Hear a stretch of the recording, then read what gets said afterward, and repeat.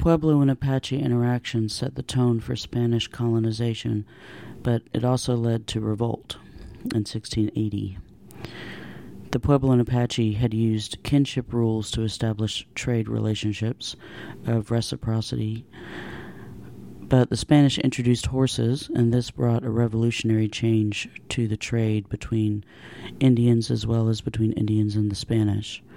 The encomenderos, the landowners of the encomiendas in New Mexico, gained control of Pueblo's land and their labor, but they didn't own that land. They only had the use of that land. Under that system, Pueblo men worked about 3 days a week for the Spanish, and a Pueblo family was also required to give tribute from the products of their labor from the 4 other days of the week. When I say they gave tribute, it means they gave the fruits of their labor, the crops in particular, to the Spanish, and it was this labor that the Spanish survived on while they were in New Mexico. The Spanish considered the encomienda system an economic alternative to slavery, but there was abuse within and beyond the system, and the problem was the way that the Pueblo laborers controlled and used land and the products of their land in a way that the Spanish did not appreciate, meaning that they took more of it for themselves than they gave to the Spanish. However, by the time the Pueblos gave corn to the Spanish and to the missionaries, they had little left for themselves and none for the Apache, who they had been trading with for many hundreds of years. This encomienda system was designed to only last for a generation, while the Spanish civilized, quote-unquote, the Pueblos and absorbed them into the colonial system.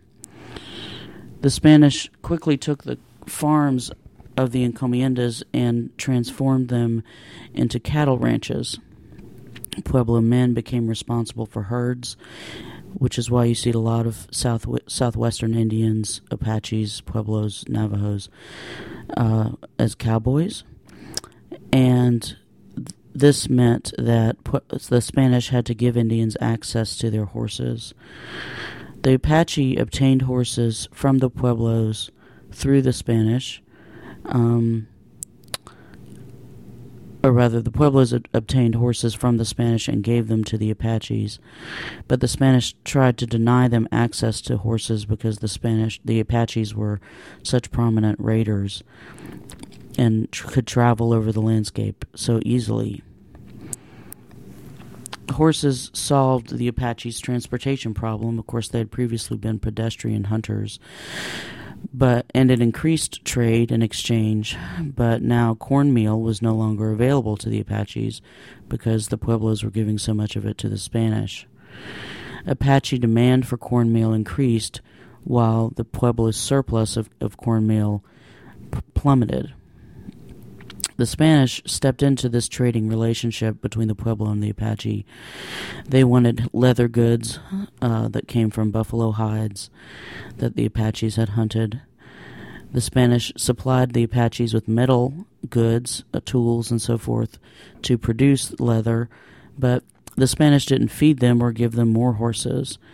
So the Apaches were working with less and less, and the Spanish were expecting more and more over time. Horses eventually became a monetary unit and a symbol, if you will, of money that could be used to trade for other types of goods. So horses came to represent wealth, and they were never distributed equally among the Apaches. And Apache society became rather stratified in a different way than it had been before. Those with horses had more political influence, for example. And this was the beginning of a long social change process among the Apaches. For the Apaches, their trade with Pueblo cowboys became insufficient for their needs, so they began turning to theft, to raiding, to supply their basic needs. And raiding became a routine part of the relationship. Pueblo cowboys and Spanish ranchers defended herds from rustling Apaches, from Apaches who would try to steal horses. People got killed, of course, in the meantime. And the reciprocity that was necessary for Pueblo and Apache trade became not only trading in goods, horses, and crops, but also slaves, also people. So people would be traded for horses or for other goods when there was nothing else to provide in the trade. The Apaches began to raid neighboring tribes to find captives for the slave trade. These captives were most often women and children who worked as domestics in Spanish encomiendas and homes, and also men who would work in Spanish mines. The Spanish also raided Apache bands for slaves. The Apaches then would wage war on the Spanish to fulfill their kinship obligations, so to return people to Apache families that had been stolen from the Spanish. This kind of slave raiding intensified the level of violence and conflict in the region.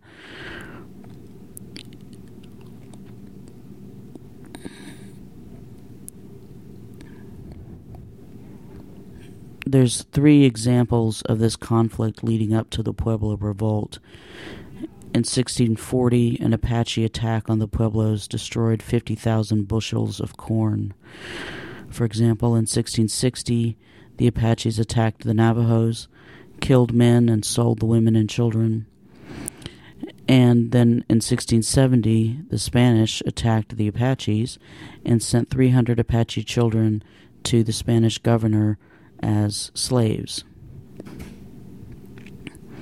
Both the Spanish and Apache fought on horses, but the Spanish had guns, whereas the Apaches did not. And the loss of Apache women and children was devastating to the Apache communities. So again, they began to raid neighboring groups of Navajos and Pueblos to increase their own population numbers. We saw an example of this in the Geronimo film, when he took Chiricahuas who were not part of his own band to increase the numbers of his band. In 1680, the Pueblo Revolt arrived, and you all discussed this last week in class. The result of the revolt was to eliminate Spaniards from New Mexico, north of El Paso, Texas. The Spanish, though, left their livestock behind, including horses, and that's how horses became dominant in the Southwest and the West. In 1684, the Pueblo unrest spread to other Indian tribes, and the Spanish were not able to quickly recapture the area that they had previously occupied. So most historians agree that the cause of the Pueblo Revolt dated back to at least 1640, if not before, and it was a result of these deficits in cornmeal, particularly as a result of encomienda farming, slave raiding as a way to make up for the lack of cornmeal or other trade goods, as well as the warfare that intensified because of the availability of horses for the Apaches and the use of guns by the Spanish. The Pueblo essentially got sick of this system and decided to drive the Spanish out of New Mexico. What was then New Mexico? What is now New Mexico, I should say.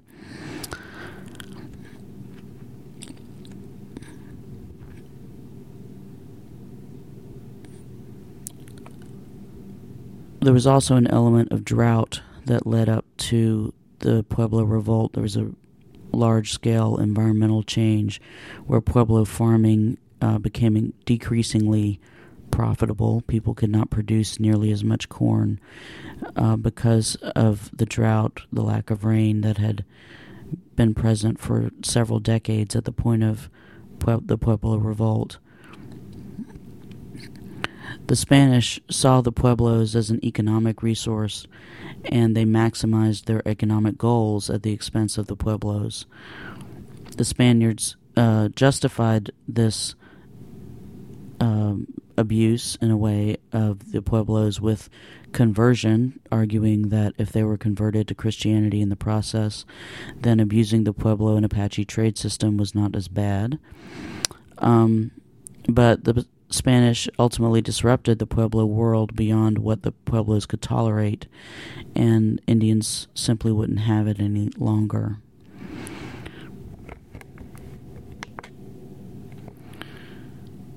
This problem ultimately resulted from the different expectations of trade that Indians and the Spanish had. Indians believed that, to quote a prominent historian, the value of a good is not a given. It is culturally determined, and when goods cross ethnic boundaries, culture intervenes and attaches new meanings for them. So the value of corn, for example, was not fixed. It was not a set price for corn. It changed depending on the cultures that were interacting and trading with each other. And when Pueblos and Apaches would trade corn for other goods, for example, the value of corn would change depending on the ethnocentric values of Apaches and Pueblos. Spanish were entering into this system also, and they had their own cultural expectations of value. For Indians, Apaches, Pueblos, and Navajos, trade was about non-material purposes. So again, there was not necessarily a profit motive or a set price for a particular good, but several types of goods, stones, in particular. We think about turquoise as being very prominent in the Southwest. There are other very precious minerals that were traded back and forth, and they were symbolic. Their value was mainly ceremonial, ritual, or symbolized other important aspects of native societies. Another part of trade was gift-giving, so tobacco, food, clothing were all traded back and forth as a way of cementing relationships through giving presents rather than expecting something of equal value in return. Trade was also about redistribution of wealth. So in native societies, those with more would give to those with less because it cemented relationships and made the society function more harmoniously. Trade then had a significance beyond material wealth and profit for natives, and it was the major arena of exchange between native cultures and European cultures. For men in particular, trade was about prestige and power. Economic activity created, symbolized, and flowed from social relations rather than profit motivation. Trade items, again, corn, minerals, stones, other things, horses, eventually, other things that were of value. These items represented relationships and prestige, and it was social ties that were the real indicator of wealth, not the surplus in a given good, in a given trade good that a particular individual or community held. In this system of multicultural trading, concessions had to be made on both sides. Sometimes people had to decide, well, I'll take less for a given item because that item happens to be more valuable to me, or I'll give you more for a particular item because... let me back up.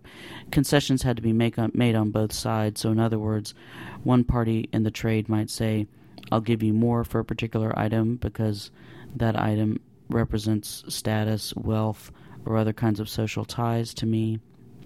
Another party might accept less for a given item because that item does not represent the same kind of prestige and power. The manner and method of trade in native societies didn't always mean that one side dominated over the other, but power switched hands routinely.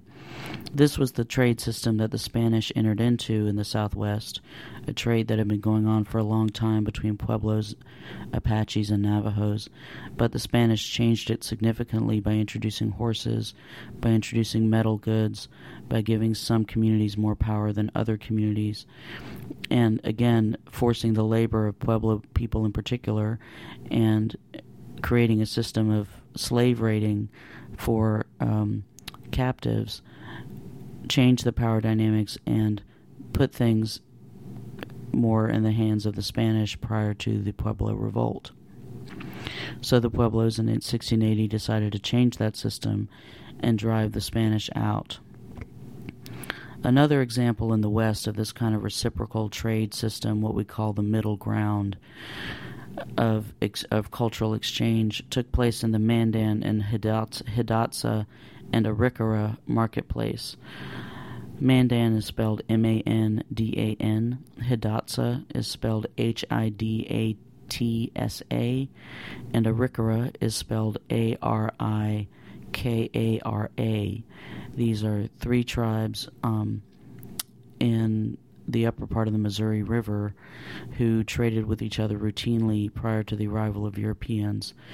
The trade items they focused on were corn, clothing, shells to decorate clothing or make jewelry or other things, ceremonial items like pipestone for the purpose of making pipes and holding pipe ceremonies, pottery was another trade good, and tobacco was another kind of trade good. After contact with the Spanish, horses became part of the system, along with manufactured goods like guns, knives, pots, and luxury items like beads, and alcohol in particular. This kind of exchange in the Mandan, Hidatsa, and Arikara marketplace lasted into the 1860s. So, whereas the Pueblos disrupted the trade in 1680 for the purpose of driving out the Spanish and realigning the trade in their own favor, the Mandan, Hidatsa, and Arikara perpetuated trade with Europeans, some Spanish, some French, later on English settlers, into the 1860s. This kind of trade represents the importance of trade before contact with Europeans, or rather these kinds of relationships represent the importance of trade before contact with Europeans, and reminds us that Indians were not living in isolated, self-sufficient groups simply producing what they needed. They were dynamically involved in a large marketplace, and exchange was routine, not exceptional. Back to New Mexico for a minute. The Spanish settlement and trade in New Mexico was not a priority for the Spanish crown. They were mostly there to prevent other European powers, the French and the English, from encroaching on the gravy train that they had started in Central and South America around silver and gold. After the Spanish reconquered the Southwest in 1693, Spain, the Spanish crown, began to look to New Mexico for a subsistence trade rather than wealth accumulation. And this brought Apaches, Comanches increasingly, and others into dialogue with Spain, and the ultimate control over Spain's economy became based in New Mexico rather than in Central and South America. All these groups were competing for resources and for power over the trade. New Mexico then also became a kind of middle ground, like the Mandan, Hidatsa, and Arikara marketplace, for a very long time because of the demands of Indian traders and of tribes. So after the Spanish reconquered the Southwest in 1693, they no longer were able to control the trade they had prior to 1680, and what was created was an exchange system that was based on relationships and differing cultural values of goods and subsistence rather than wealth accumulation.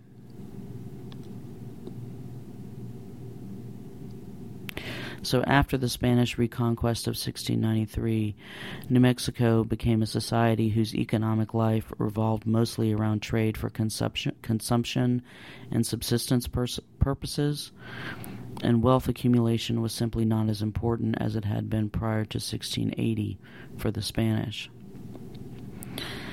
I want to talk a little bit about the horse trade because the horses have become such an incredible icon in the history of Native American peoples, and we need to understand a little bit about how that came to be.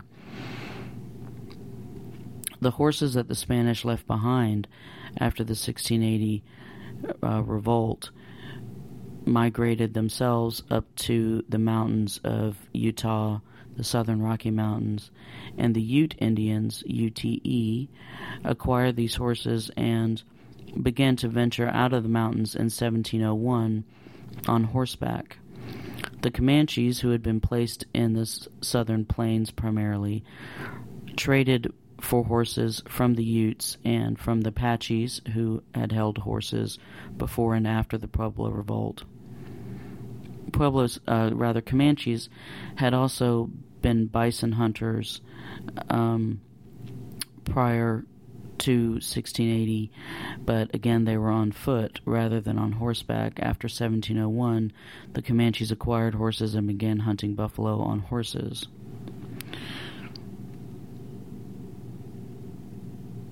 Between the 1740s and the 1830s, the Comanche operated a major trade center on the southern plains that stretched westward into New Mexico and into the southern Rocky Mountains. In 1700, Apaches controlled much of this area, and they began competing with Comanches for the area's water and shelter for horse herds, which Apaches also needed for their mixed farming and hunting economy. To gain additional advantage, the Comanches replaced the Apaches as Spain's preferred trading partner, which gave them access to goods and foods provided by the Pueblos, because the Pueblos were trading with Spain for various types of subsistence and consumption goods as well as food. Comanches also acquired those materials from Spain as well, and essentially replaced the Apaches as Spain's dominant trading partner. But Spain continued to be a rather poor trading partner because it refused to provide guns to the Comanches, and it had a limited supply of other goods, including horses, skins or leather, and slaves. Jeffrey gave a very compelling lecture that ended with the 7 Years' War in the 1750s and 60s. And the French had began to come up the lower Mississippi Valley and venture into the West in 1680. By the 1750s, they had had about 70 years to establish themselves as another imperial power to compete with the Spanish with trade with native people. And the 7 Years' War, as we remember, took place primarily between the French and the British. The British had a stronger military. They had more settlers. And the 7 Years' War between the British and the French changed the spirit of alliance between French and Indians and among Indian tribes. So the spirit of alliance transformed into a spirit of conquest and territorial sovereignty, with Britain as the victor after the 7 Years' War. After that war, France ceded its claims to territory in the lower Mississippi Valley to Spain and essentially left the area for a while. This territory later became the Louisiana Purchase, which Thomas Jefferson acquired in 1804. After the 7 Years' War, Spain attempted to make its government of New Mexico more centralized and efficient, but they didn't succeed because Comanches and others were not satisfied with Spain's limited trade goods and gift-giving practices. So the Spanish were never fully able to centrally control New Mexico or the vast territory that became the Louisiana Purchase after the French left. By the 1770s, on the eve of the American Revolution, the Comanches were the most powerful traders in the southern plains. With a lot of surplus production, they redistributed wealth freely. They conducted an extensive trade in symbolic goods. And they tended to seal their commitments in the trade with a calumet ceremony, which Jeffrey talked about. The calumet, C-A-L-U-M-E-T, being a French word for pipe. And by smoking a pipe with your trading partners, you established a kind of kinship bond that would facilitate trade. The Comanche traders thus trapped the Spanish in a very difficult position. Spanish policies and the remoteness of New Mexico from the Spanish Empire prevented them from trading adequately with the Comanches. So, like the Apaches before them, Comanches began raiding and stealing from Spanish settlements. Spain couldn't just cut off the trade with New Mexico because that would open up avenues for the French to start trading with Indians, and Spain perceived that giving over power to the French would endanger their interests in the region. So rather, Spain tried to discipline the Comanches by pursuing and killing their leader, a man named Cuerno Verde. Cuerno Verde is spelled Cuerno, and the second word is verde, like green, Verde. After the death of Cuerno Verde, the Comanches and Spanish reached a truce in 1787, allowing for another type of power shift where Cheyenne Indians and Arapaho Indians, located mostly in Wyoming, took over a larger trading role with the Spanish. I want to talk a little bit about slavery. I mentioned this before, but this is a rather complex issue, but it's important to understand, especially when we're trying to think about the violence that predominated the West and the Southwest well into the 19th century. Spain had outlawed slavery in the New World in 1500, but Indians could be legally enslaved if they were found guilty of cannibalism, idolatry, or sodomy, or if they were taken captive in a just war that resulted from them ignoring the requirimiento. So, in other words, if they refused conversion to Catholicism, then it was legal for Spain to capture Indians and make them slaves. Now, slavery was more than an economic system of labor. It was a way of life that generated conflict as well as social and political power. The Indian slave trade in women and children was primarily motivated by status, labor, marriage, and adoption, a way of increasing your population, a way of increasing the labor available to you, and a way of increasing your status or your wealth by the number of slaves you own. Captives often became integrated into their captors' societies, but they rarely shed their alien stigma completely. And I want you to think now about what you know about African American slavery in the South and draw some comparisons in your mind between this Indian slave trade system and the African American slave trade system that we're more familiar with. Slavery enabled New Mexico to thrive as a trading center, even though it was remote from the Spanish crown. Slavery was a way for men to increase their status and to produce kin. Marriage and kinship were a fundamental part of the slave trade and the reason to buy and sell slaves for both Spanish men as well as native men. This was an ethnically fluid world where lineage rarely corresponded absolutely with social standing. But one's status as a captive or an adoptee, as someone who had been adopted into a group, or as a convert to Christianity was rarely forgotten, so social hierarchies did exist. The tension here was between assimilation and alienation, not domination and submission.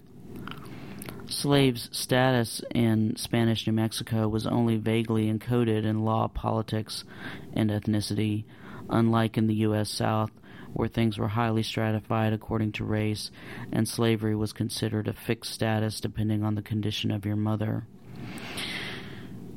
In the Southwest, slaves could walk away conceivably from slavery, or they could move out of that slave status by marrying somebody who was not a slave, but they were still bound to the system through kinship ties. They would have other relatives who were slaves, or their children would conceivably be slaves.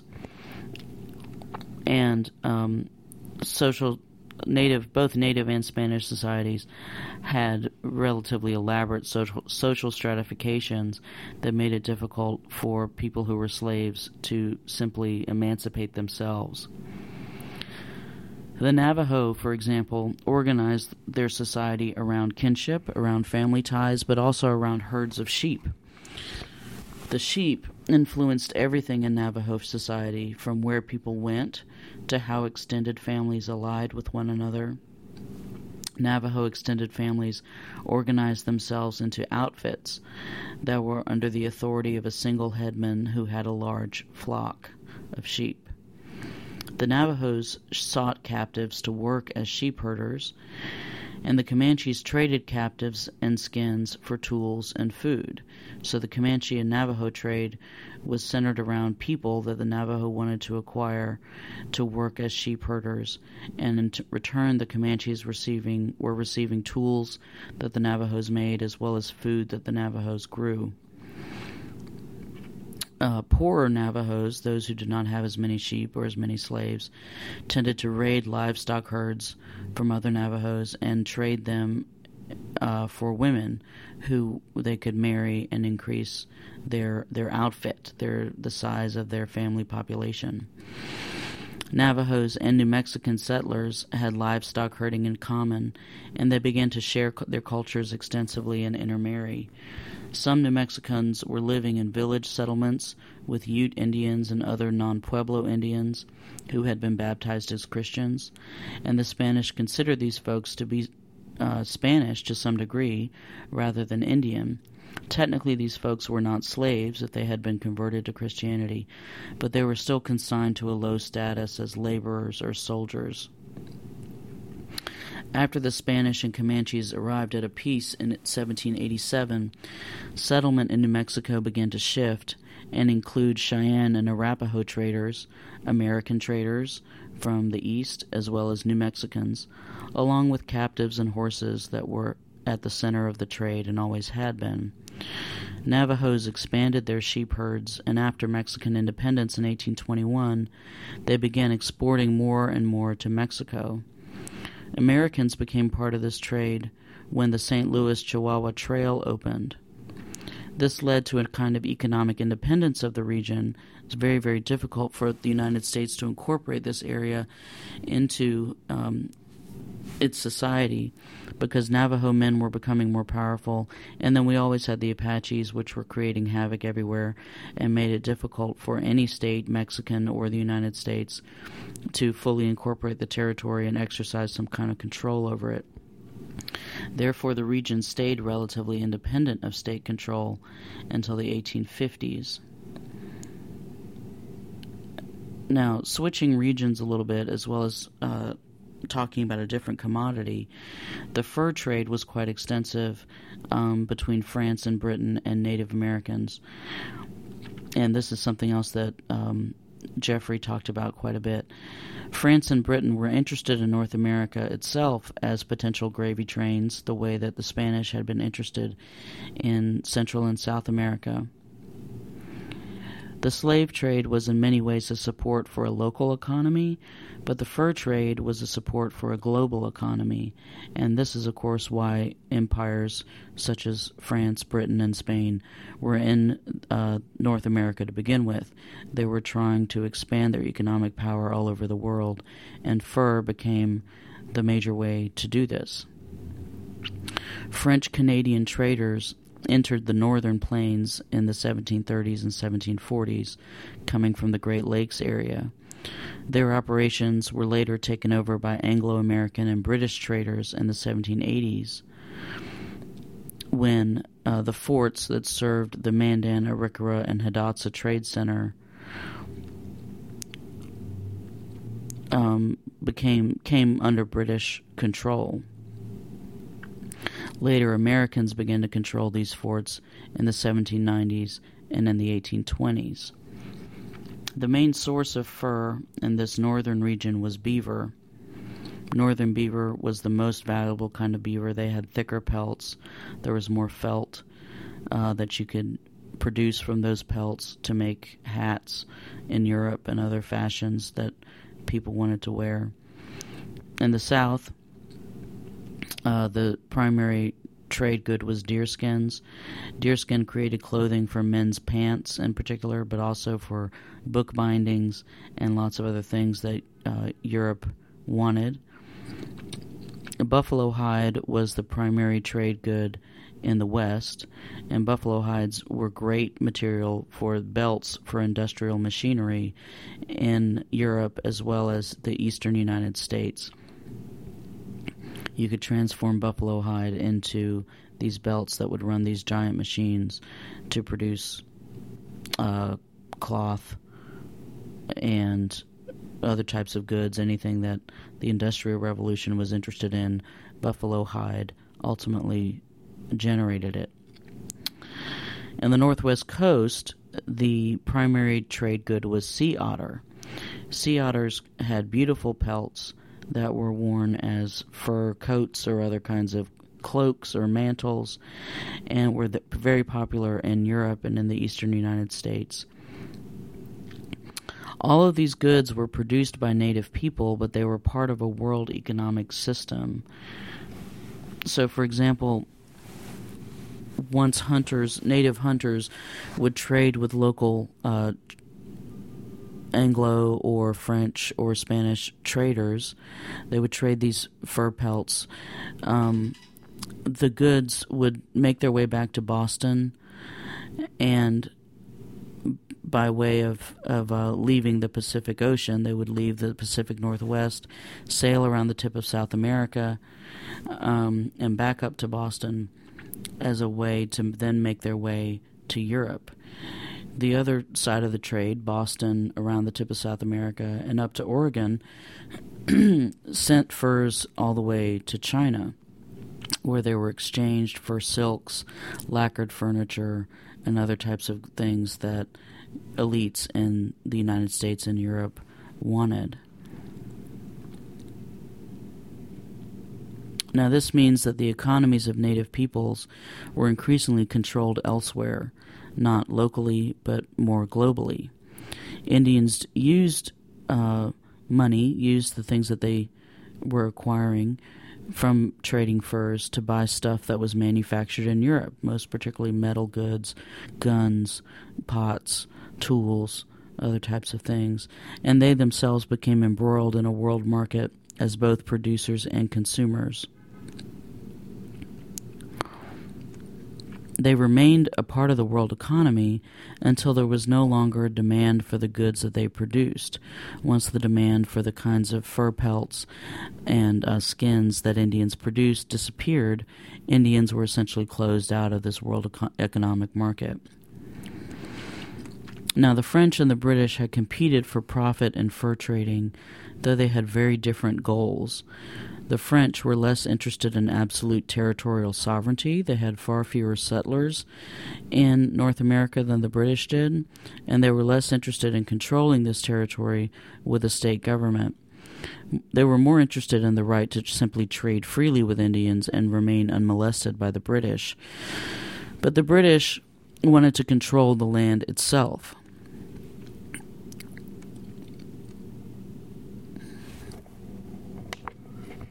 The main idea here is that culture changes as a result of trade. Both Native American cultures change and European cultures change. Native people rearranged their subsistence priorities, but they didn't forsake their traditional subsistence patterns for fur trade.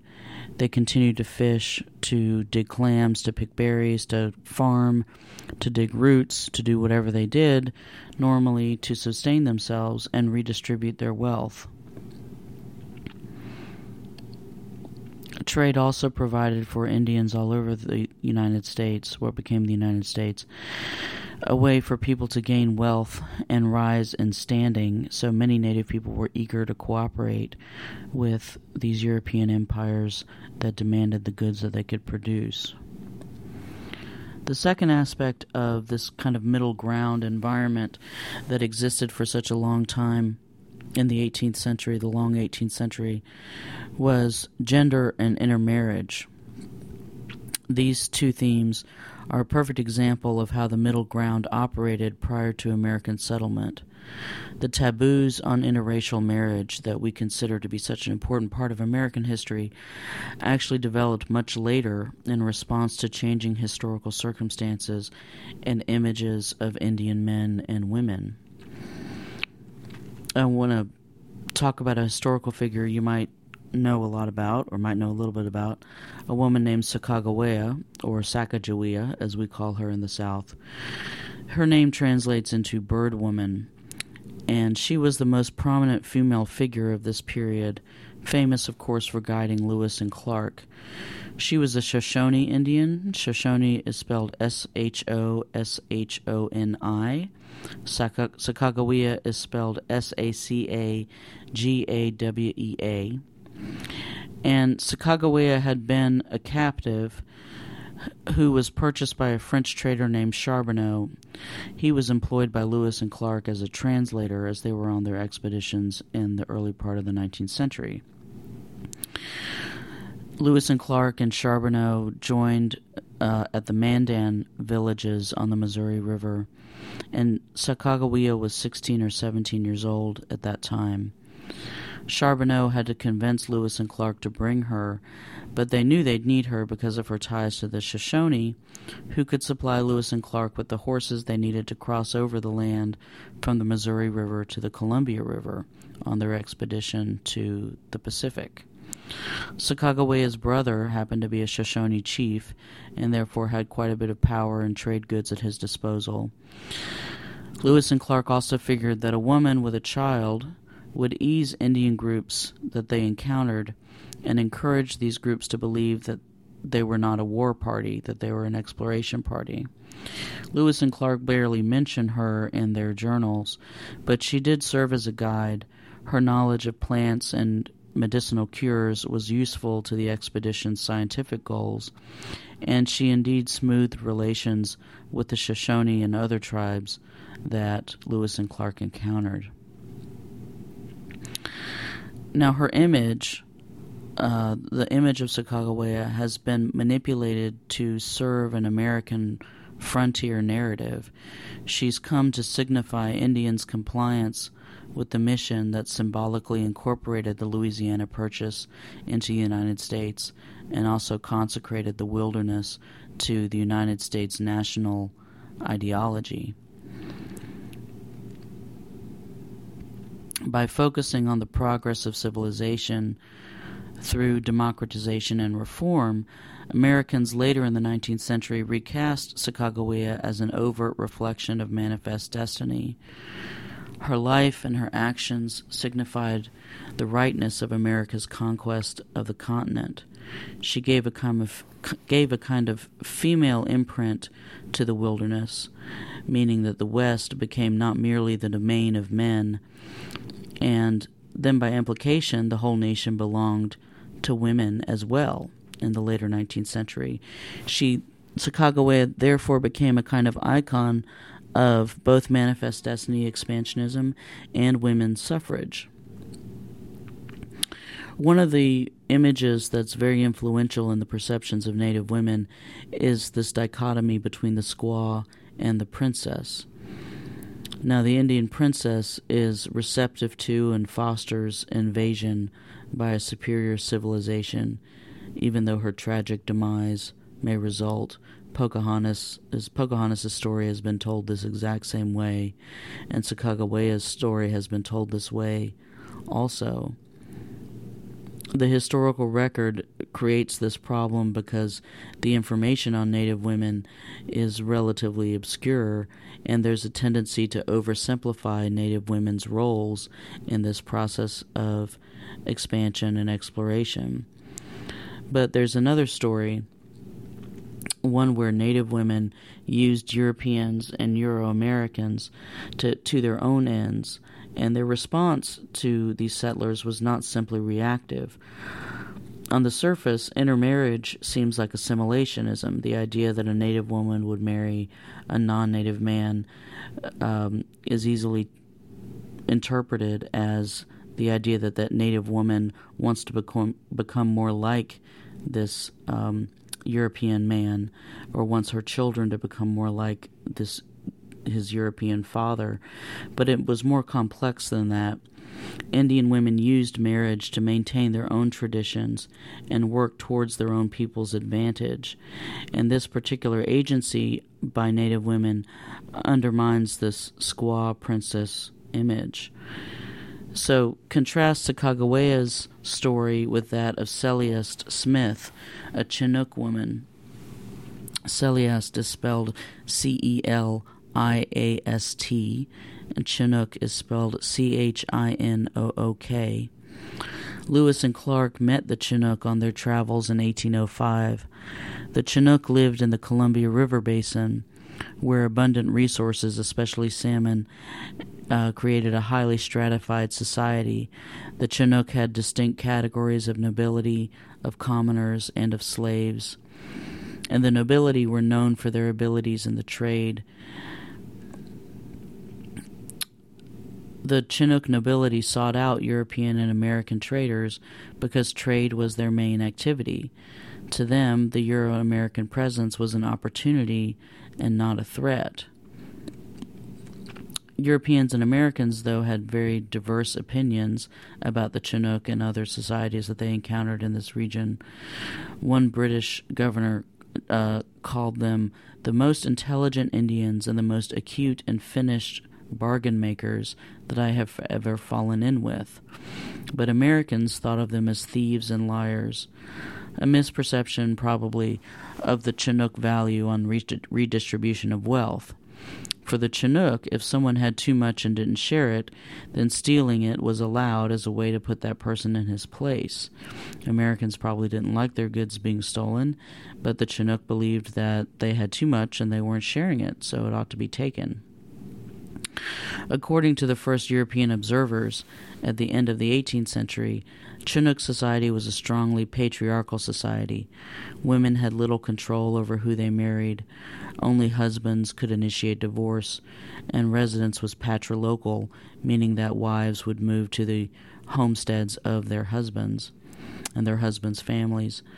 But in Chinook society, women could also speak freely, and their husbands often listened to their advice. A high-status woman could easily become a chief of Chinook society if she had no brothers, for example.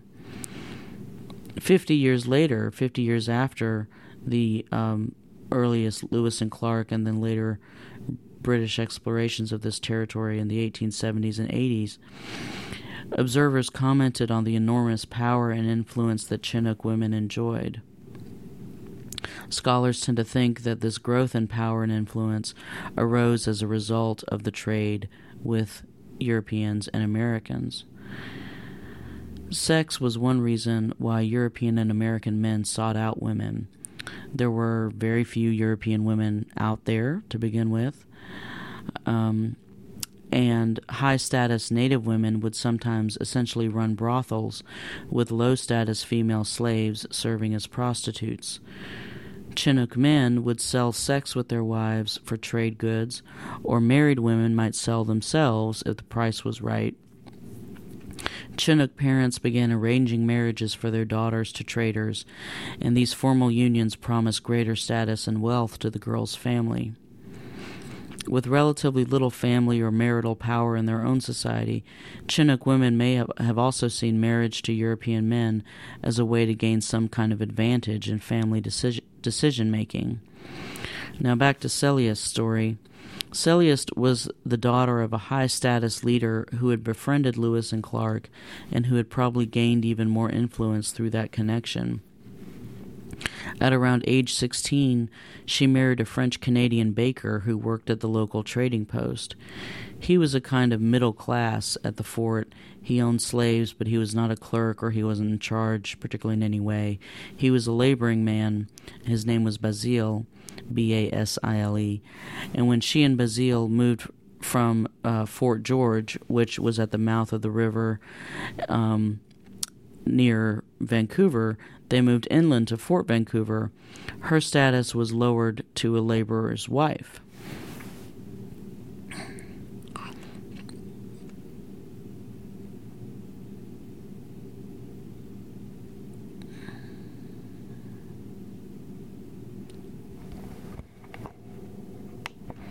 Basile had a bad drinking habit, and Celeste tried to leave him, but officials at the Fort Vancouver would not allow it. Prohibitions had been passed against white traders marrying full-blood Indian women and Indian men marrying traders' wives. Finally, in the 1830s, Celeste took a man named Solomon Smith as her partner anyway. Smith was a school teacher, and he went to Fort Vancouver as a voyageur, as someone who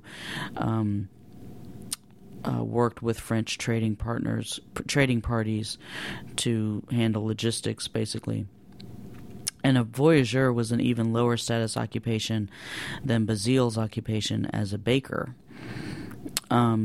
Solomon Smith may have been attracted to Celeste because she offered an alternative beyond the status-conscious fort, where he was not likely to gain much advantage or make a mark on his own. They relocated to settle near Celeste's sisters in an independent community made up of white men and Indian women not too far from the fort.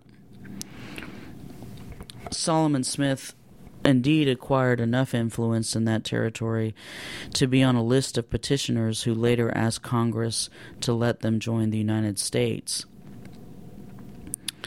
Later they moved back to Celeste's original home, where Smith was totally apart from European settlement and completely dependent on her Chinook family. This move enhanced Celeste's status and Solomon Smith's dependence on her. They operated a farm, a store, a sawmill, and they brought in substantial livestock herds to the area. There, Solomon Smith became a community leader and was instrumental in forming the first provisional government in Oregon. For Celeste, this return home enabled her to assume a position of leadership among her own people, where she held meetings on her farm and was able to protect Indians from abuses by other white settlers. She also continued the role of a high-status woman in holding Indian slaves through even the 1870s, well after African-American slaves had been emancipated in the South. But the Chinooks suffered a demographic collapse, particularly because of a malaria epidemic and the spread of venereal disease from European sailors to women and to their children. And this population collapse weakened Chinook power in the area. In 1866, the Oregon legislature outlawed marriage between whites and Indians, which was another sign of changing attitudes that accompanied American settlement. When the British and the French were in control, Indian and white marriage was encouraged, but by the time the United States took over Oregon, Indian and white marriage became outlawed.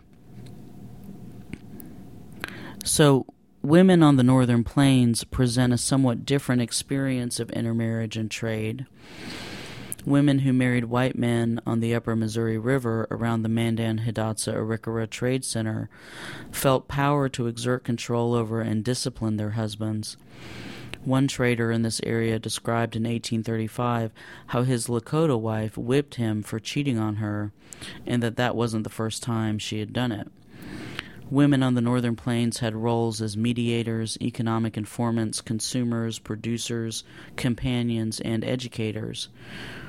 Their innovations in this middle ground of trade made them agents of change in their own communities. Before European trade became dominant, women traded corn, beans, squash, and pumpkins for buffalo meat, hides, and clothing in this area. Indian women produced both kinds of goods and were the principal traders. Men's trade usually involved ceremonial items like pipes, and later horses, which supplanted food and clothing as the primary items of trade. As women's roles in trade became subordinated to the horse trade, they found other ways to contribute, namely with their authority in the kinship and family realm. Some native women began to marry European and American men, and in a way what they were trading was not a material good but knowledge and authority in exchange for greater economic security and enhanced status within their own families. But this type of trade didn't result typically in Indian women losing control over their sexual choices. Men, whether Indian or white, could do nothing about who Indian women chose to have sex with. They also tended to leave their husbands at will or beat them if they didn't conform to her standards of a good husband. But like Celeste Smith, Plains Indian women likely saw advantages in choosing European men. Those men had a kind of technological know-how and access to material goods.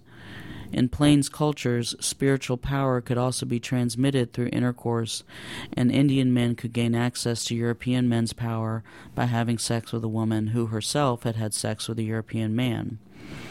This belief thus gave women who had liaisons with Europeans a unique status and power themselves in their own societies. Unlike in the Chinook case in Oregon, where trading companies limited or prohibited Indian white marriages, trading companies in the Northern Plains encouraged it because it had economic benefits. Indian wives of traders had families who would be loyal to the trading company and with whom they had friendly relations that were conducive to profit for the traders. For Indian families, they knew that if a sister or daughter married a European man, they were likely to be able to partake of the sharing and gift-giving that accompanied trade. The woman would also share information on the latest goods, changes in company policy, or trading plans with their families. European men acquired responsibility to their Indian wives' families as well as to their wives and children. But there was a benefit. European men had greater status in the wife's tribe than someone who had not married in would have, and these men learned languages from their wives, which made trade easier. Race and class did come to be a factor in Plains intermarriage eventually. Indian women defined as lower status in native terms tended to marry men of likewise lower status in European terms, while native women from leading families tended to marry the clerks and authority figures in the trading company. Spanish fur company employees also typically married women of modest backgrounds, as those of a higher class, women of a higher class tended to prefer white men. Men, too, made similar choices. One American man married a Métis, M-E-T-I-S. Métis is a reference to people who are of mixed French and native ancestry. One American man married a Métis woman because he felt her mixed European and Indian ancestry made her one step closer to European-style civilization. So everybody was gaining, but everybody had to make compromises also. Women's responses to contact and colonization varied with cultural and historical contexts. They rarely abandoned their own cultures. Rather, their knowledge of their own cultures was critical to their adaptability and survival. They most often used their connections to enhance their power within their own societies and on this middle ground, rather than in European societies. Indian women are examples of the kind of innovation that was characteristic of the middle ground and that would begin to change as the United States took over the West.